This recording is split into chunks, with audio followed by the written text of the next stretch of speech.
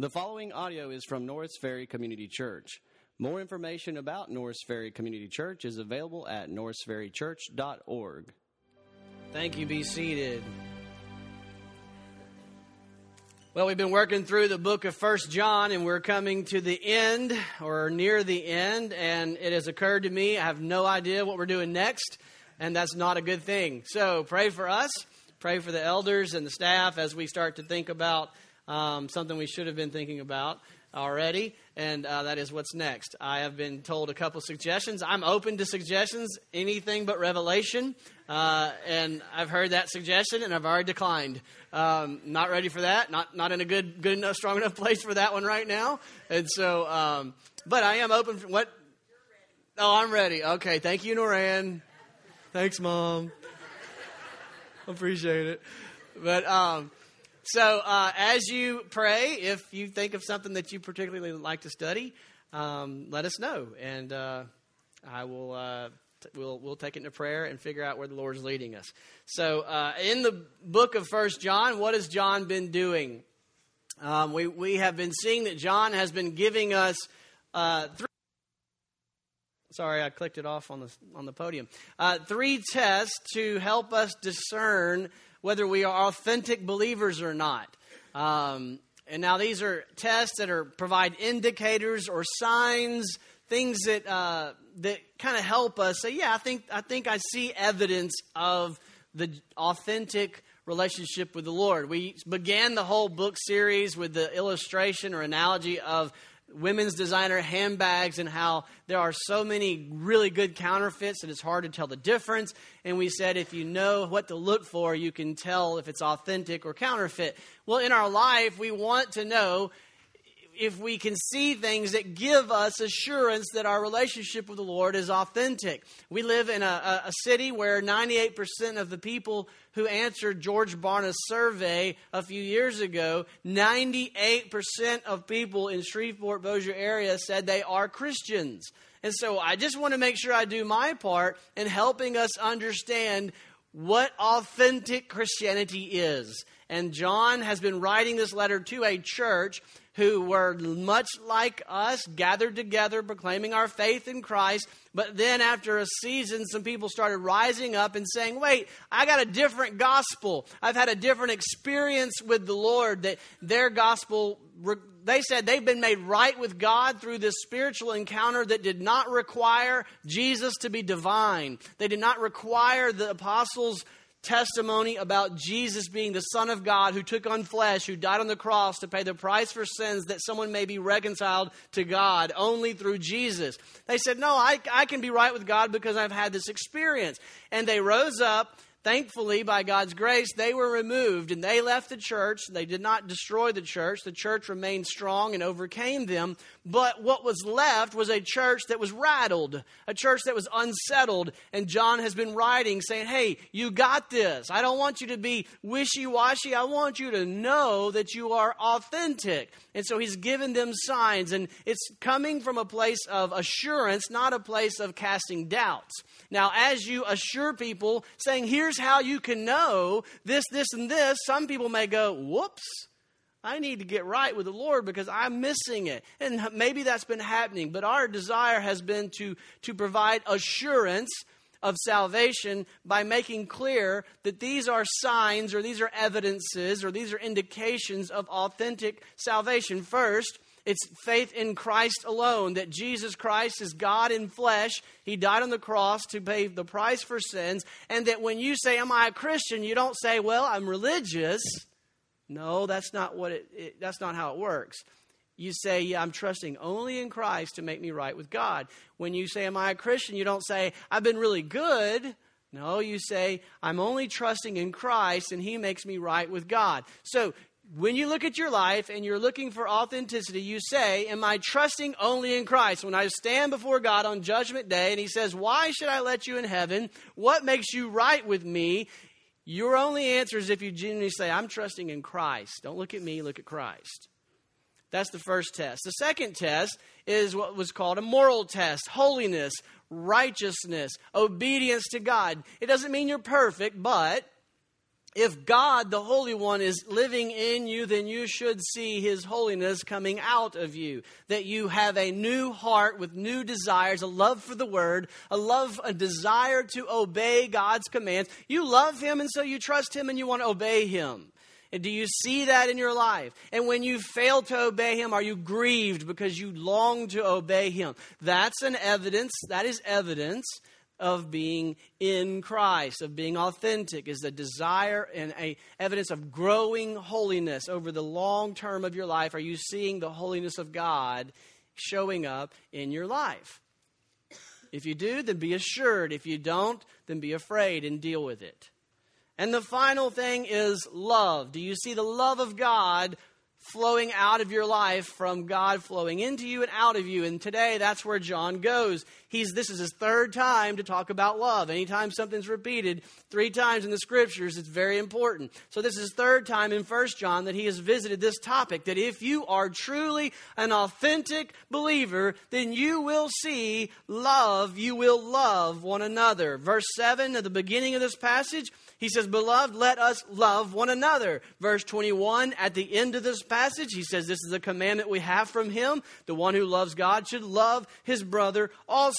So this passage opens and closes with the exhortation and the command to love one another. Now, he is speaking as believer to believers. Beloved, that means the ones I love. And he says, let us, including himself in the message, he's saying to the church, beloved, let us love one another. Starting in the church. Obviously, it includes outside the church, but it must begin in the church. So what does John mean, love? We have a world filled with definitions of love. I think everybody in the world would say, yeah, love. We gotta love. And there is a common grace given to all of humanity, because all humans are made in the image of God, and they bear, though terribly disfigured and marred, they bear the image of God, and they get the concept of love at some level. Is that what John is talking about? All of us.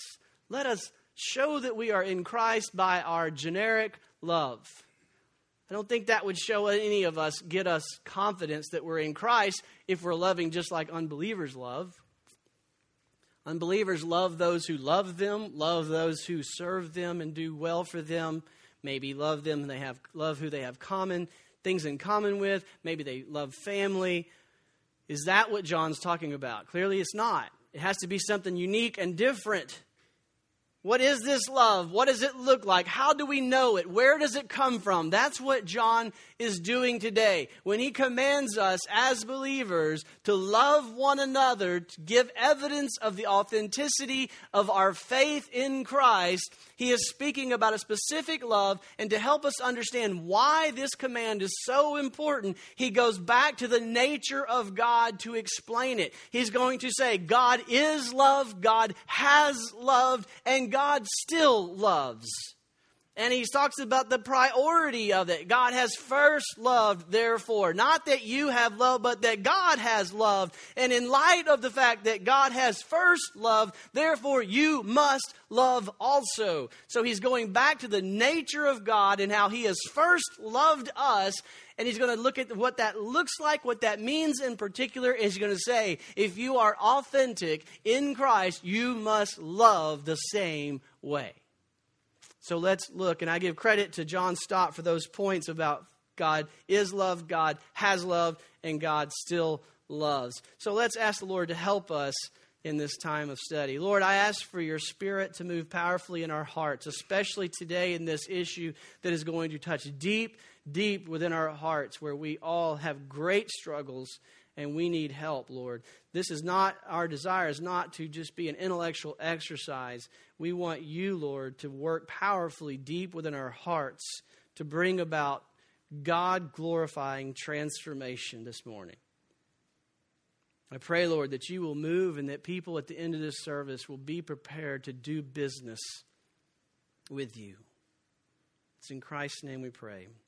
Amen. All right, so let's look first of all. God is love. John is using this to say, listen, you should love. Why? Well, God is love. Look at the second part of verse 7. For love is from God, and everyone who loves is born of God and knows God. The one who does not love does not know God, for God is love. And so John points to the nature of God as being love, and he points to the fact that that love comes from God. So the fact that we can even love comes from God and the nature of God. So God is the essence of the love that he's talking about, and God is the source of the love that he's talking about that we must have. Positively, love, this is a logical argument. Positively, love evidences that this person has been born of the new nature of God. John is very passionate about this topic, that Christianity is not just an assent to a set of doctrines. It's not less than that, but it's not just that. The demons and the devils believe, but he says there's something more required. And it is being born again by the Spirit of God so that you partake of the divine nature of God. And so what is this divine nature of God that is evidence that we have participated in? It is love, divine love. It's a love that comes from God, not from the natural man, because God himself is love. And so if we see this love in us, this divine love that we're going to explain in this message, then it is an indication that we are, quote, born of God, born again, born by the seed of the Spirit of God, as John referred to it in 1 John 3:9. He spoke about the seed of God being implanted in us that brings life. This is borrowing from the human analogy of a man's seed implanted in a woman, and so that new life is birth. We are going to have, by the end of the next month, 10 babies in this church. We get this concept. So the Spirit of God must be implanted in our soul, and it must be united with faith, and out comes new spiritual birth, new life that participates of the nature of God, which is divine, and in particular, which is love. So he's asking us, do you have the divine love of God in you? When you think about your faith in Christ and someone says, are you a Christian? Yeah. Well, what does that mean? Well, I believe this. Certainly requires us understanding the doctrinal teachings about the apostles' gospel that Jesus is the Son of God. He took on flesh. And he died, he buried, paid the price for our sins, and he rose again on the third day, ascended to the right hand of the Father, and he's interceding on our behalf, and he comes again bodily in the resurrection. He will resurrect us all. But do you understand the love of that gospel message?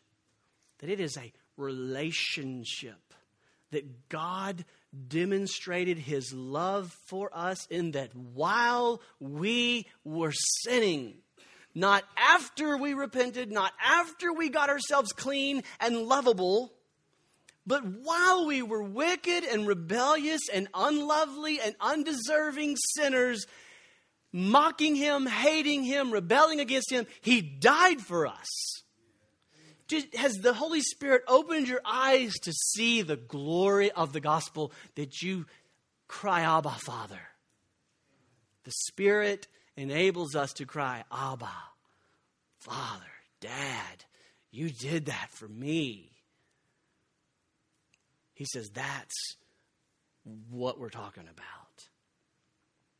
But what is that love in particular?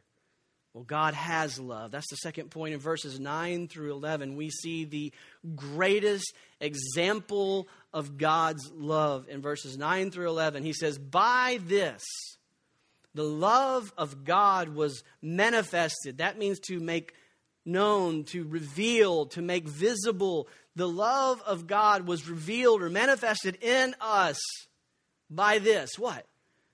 God has sent his only begotten, that means the one and only uniquely begotten of God, the Son of God, into the world so that we might live, that we might have that spiritual life, an abundant life, that we might have that through him. In this is love, Not that we love God, but that He loved us.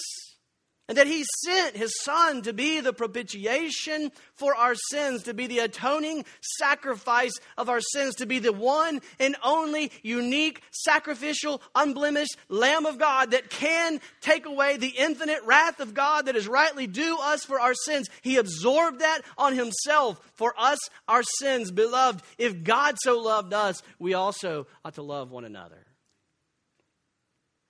So in these verses, we see that the nature of this love that he's talking about is radically different than the common human worldly love.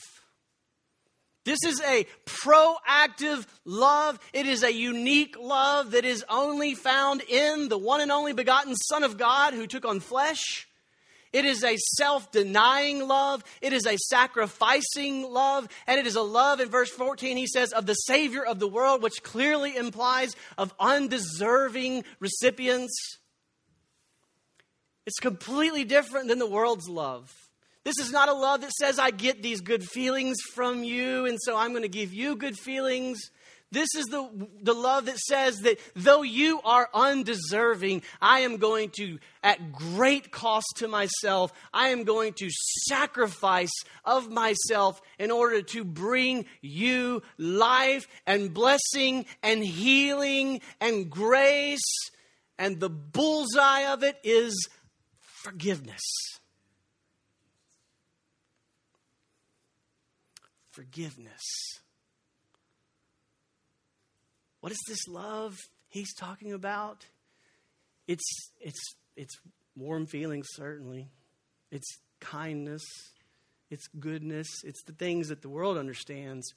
But you keep burrowing down deeper and deeper into what is unique about this love that is uniquely Christian, uniquely divine, uniquely begotten of God in the person and work of Jesus Christ. It's undeserved forgiveness that costs everything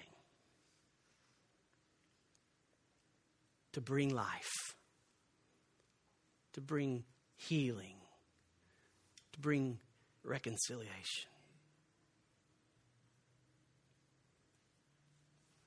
God has loved you this way if you are in Christ.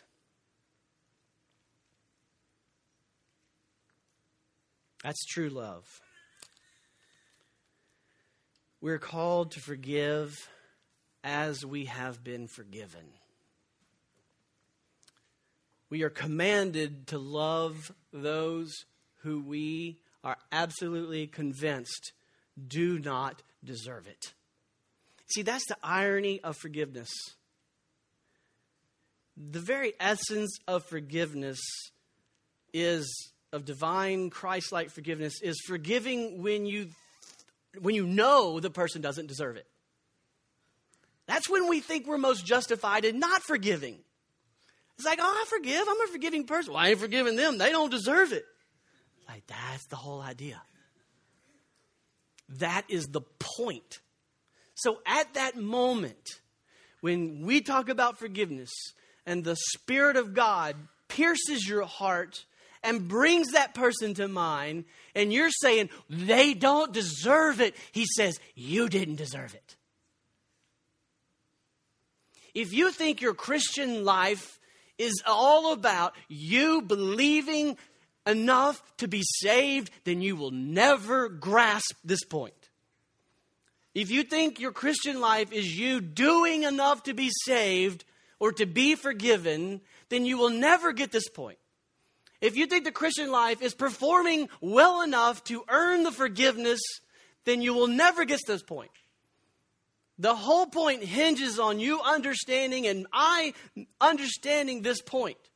You and I did not deserve forgiveness, and he gave everything to bring you and I forgiveness. Then and only then can we love with a love that is so uniquely Christian that it brings great glory and honor to God, and it brings life to relationships. The practical benefits alone should motivate you to do this. Unforgiveness destroys you. And as I scan the room, as I said in the first service, a lot of you are thinking, oh, are you looking at me?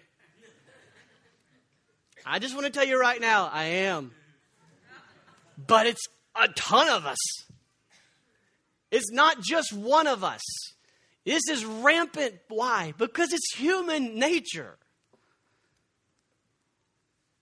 At the end of this service, I'm going to invite you to come and to do business with the Lord. You will not move forward in your walk with the Lord with unforgiveness. It will destroy you. It will destroy you. It will destroy your relationships. It will eat you alive, and you will not go anywhere until you do business with that. Who do you need to forgive?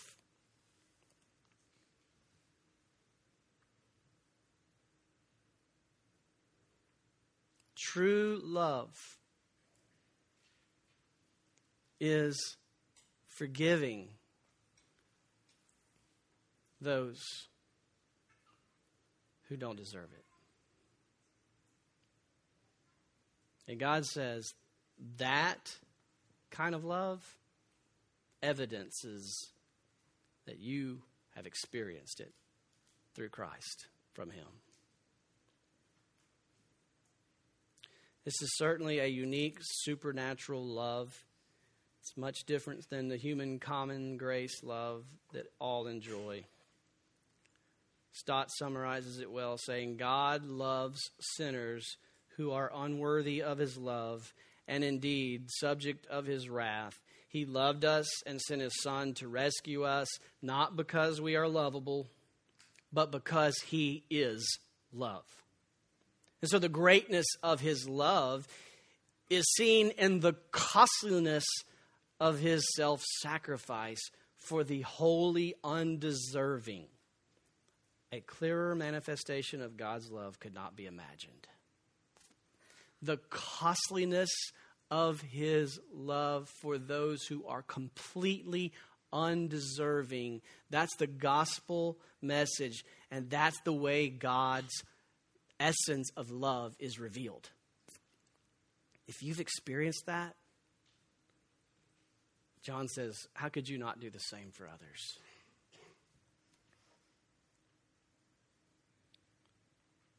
So we are called to forgive. We are called to be forgiving people. We are not just called to emote fuzzy, warm feelings. And that shows that we are Christians. That's certainly part of it. That there is a love. We had lunch this week with some brothers from the church at the new restaurant up here at the corner. It was so cool. It's a small little restaurant. It was so cool. I felt like mayor of Whoville. I mean, it was like everybody walked in. Hey, what's up, brother? God, we like hug, you know, and hey, what's up, hug? And what's up, that big old hug, this big guy, hug. I mean, it was like hug. This guy kept hug. I mean, literally. And then afterwards, I was just sitting there going, noticing the people around us probably thinking, there's something different. It was just love. It's so much more than that, though. It's love when you know enough to know the unlovely stuff. Do you see the grace of God enabling you to love and to forgive the unlovely stuff? That's uniquely Christian. It's not easy. And it's something that I want to encourage you without watering down the call. Without watering down the call that you must do this. I want to encourage you with the fact that if you are ripped to shreds in your heart over the unforgiveness, if it is grieving you and you are waging war and you are doing battle and you are praying and you are asking God, God, help me forgive this person, that's evidence of the Spirit's work in your life. Because it's not performance. It's not that you have to forgive perfectly. And if you say, well, I got unforgiveness, I'm not a believer. Are you praying and seeking and asking God to help you by His grace to forgive? Then that's the road you need to be on. And I believe God will give you victory if you don't give up the fight too soon.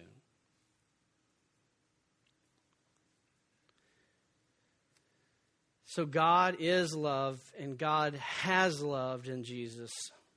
And God still loves. This is verse 12 through 21, and there's a lot of stuff here I won't be able to get to. It's way too much information. But verse 12 provides a good 2-point outline to follow for the whole section. Verse 12 says, no one has seen God at any time. If we love one another, God abides in us. His love is perfected in us. So in the context of saying this invisible God, who no one has seen in His fullness, directly looked at, they may have seen representatives of Him. They've seen Jesus in His incarnation, which certainly is God, but the fullness, complete vision of God. We worship an invisible God, but He says, in that context, God abides in us. His love is perfected in us. God abides in us. What is He saying there? I want to read verses 13 through 16. I want you to tell me, this is a great little exercise of your participation. First service got it about a 50%. Let's read verse 13 through 16. You tell me the key word. I'm trying not to give it away the way I read it. By this we know the Spirit. By this we know that. No, that wasn't. In my text, it's right below there. I got offline. Hold on. By this, we know that we abide in Him and He in us because He has given us His Spirit. We have seen and testify that the Father has sent the Son to be the Savior of the world. Whoever confesses that Jesus is the Son of God, God abides in Him and He in God. And we have come to know and have believed that the love which God has for us. God is love, and the one who abides in love abides in God, and God abides in him. Key word. Say it again. Okay. Yeah, that's right, even though it's not. That's what the first service said. That is right. It's abide in, or in is the one I was looking for. So I failed. Y'all succeeded. So abide in, which is the Holy Spirit. So the whole point he's saying here, when you love this way, you reveal that the Holy Spirit abides in us. And that's how we know, that's how we're able to love God. As I've already said, that the Spirit of God enables us to cry out, Abba, Father. That's test one. Do you have faith in Jesus Christ? And the Spirit enables us to love with the love of God. Romans 5:5, the love of God has been poured out within our hearts through the Holy Spirit who was given to us. So for you to be able to forgive that person who absolutely 100% without a shadow of doubt has wounded you on purpose for their own good at your expense, for you to forgive that person, love that person, be kind to that person, have community with that person, not to call the staff and say, I can't be in group with that person. For you to be able to do that, it takes the Spirit of God doing a work in your heart. And when you do that, you know God's in you. John says, that's what I want for you. God abiding in you, enabling you to proactively, at great self-denial and self-sacrifice, do good, bring life, forgiveness of someone who absolutely does not deserve it and has not even asked for it yet. Remember, I'm speaking to a bunch of people.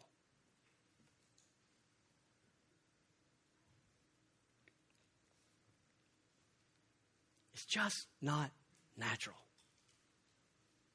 That's the point. It's supernatural.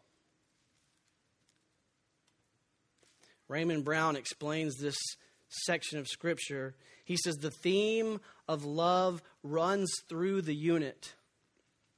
An outgoing love that comes from God is manifested in Jesus, gives us life, and remains in us, actively manifesting itself in love of others and of God. That's what John means when he says God's love is perfected in us. The second part, verses 17 through 21, he speaks about love being perfected in us. He's saying that the love of God accomplishes God's goal for that love. It doesn't mean that you love perfectly. It means that when you love others, God says, perfect, that's what I'm looking for.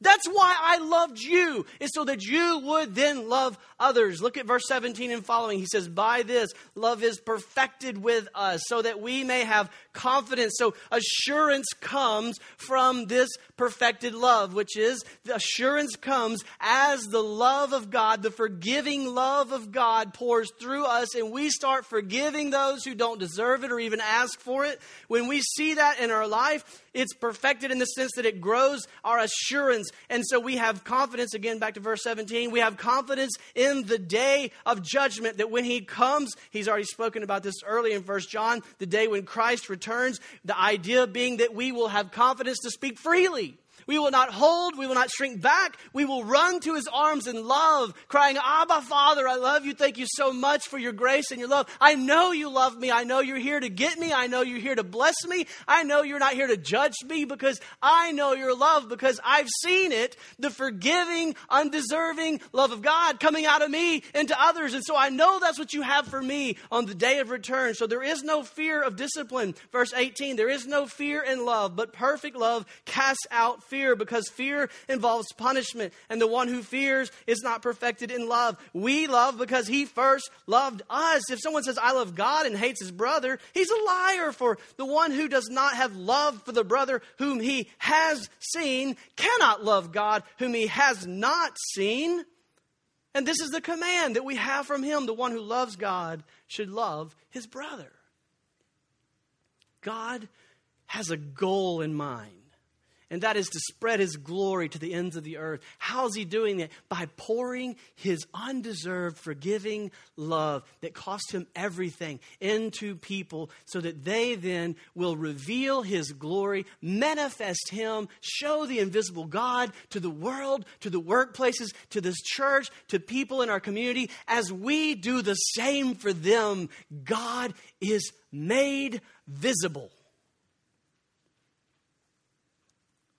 And God says, perfect. That's what I'm looking for.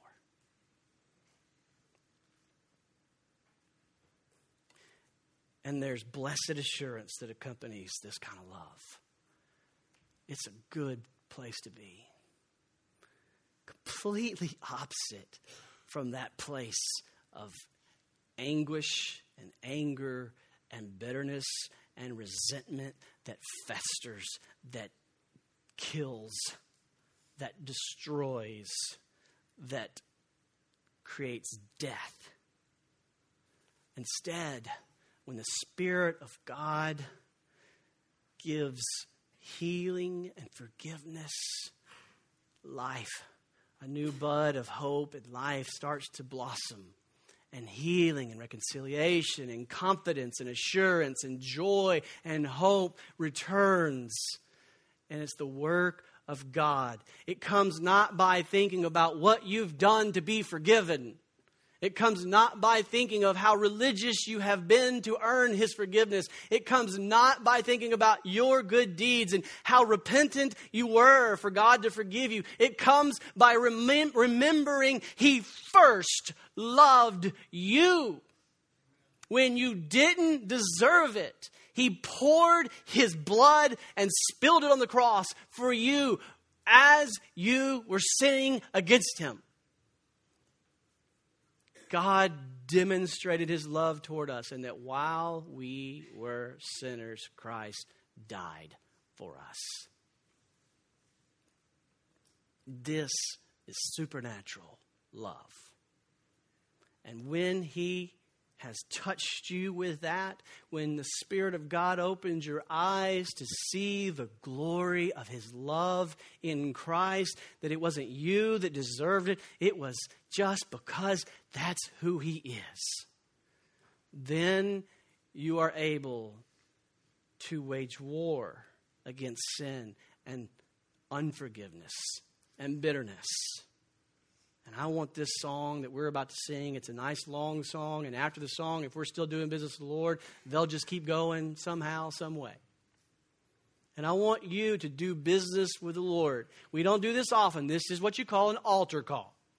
I want you to come up here publicly, because there is a step, a blessing in you coming publicly to say, I need the Lord. I admit I need to forgive. And if one person comes, I'm just telling you, there's a whole bunch more that need to be up here with that person.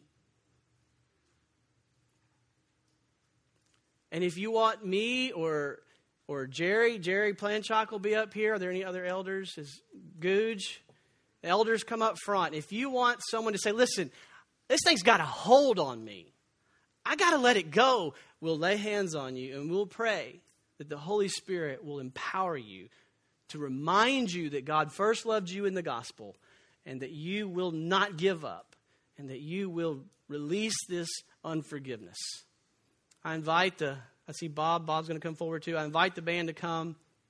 And during this song, don't wait. Come on up and do business with the Lord. And the elders will be up here, and we'll join you in prayer. And if you don't need us to pray, you're welcome to just come and pray. I expect to see business with the Lord this morning. Father God, please move powerfully in our hearts this morning. This is our great calling, is to love the way you have loved, and that requires forgiveness. And I pray, Lord, that your Spirit will move powerfully in our hearts, that you will bring about right now a mighty conviction in people's hearts to say, yes, I need to forgive this person. I need to do business with you, Lord. And that we will come forward and we will do business with you, and that you will bring great healing, great glory and honor to yourself, that you will make this place a place of undeserving love and forgiveness, so that people see the gospel manifested in us, that God saves people who don't deserve it. It's in Christ's name that we pray. Amen.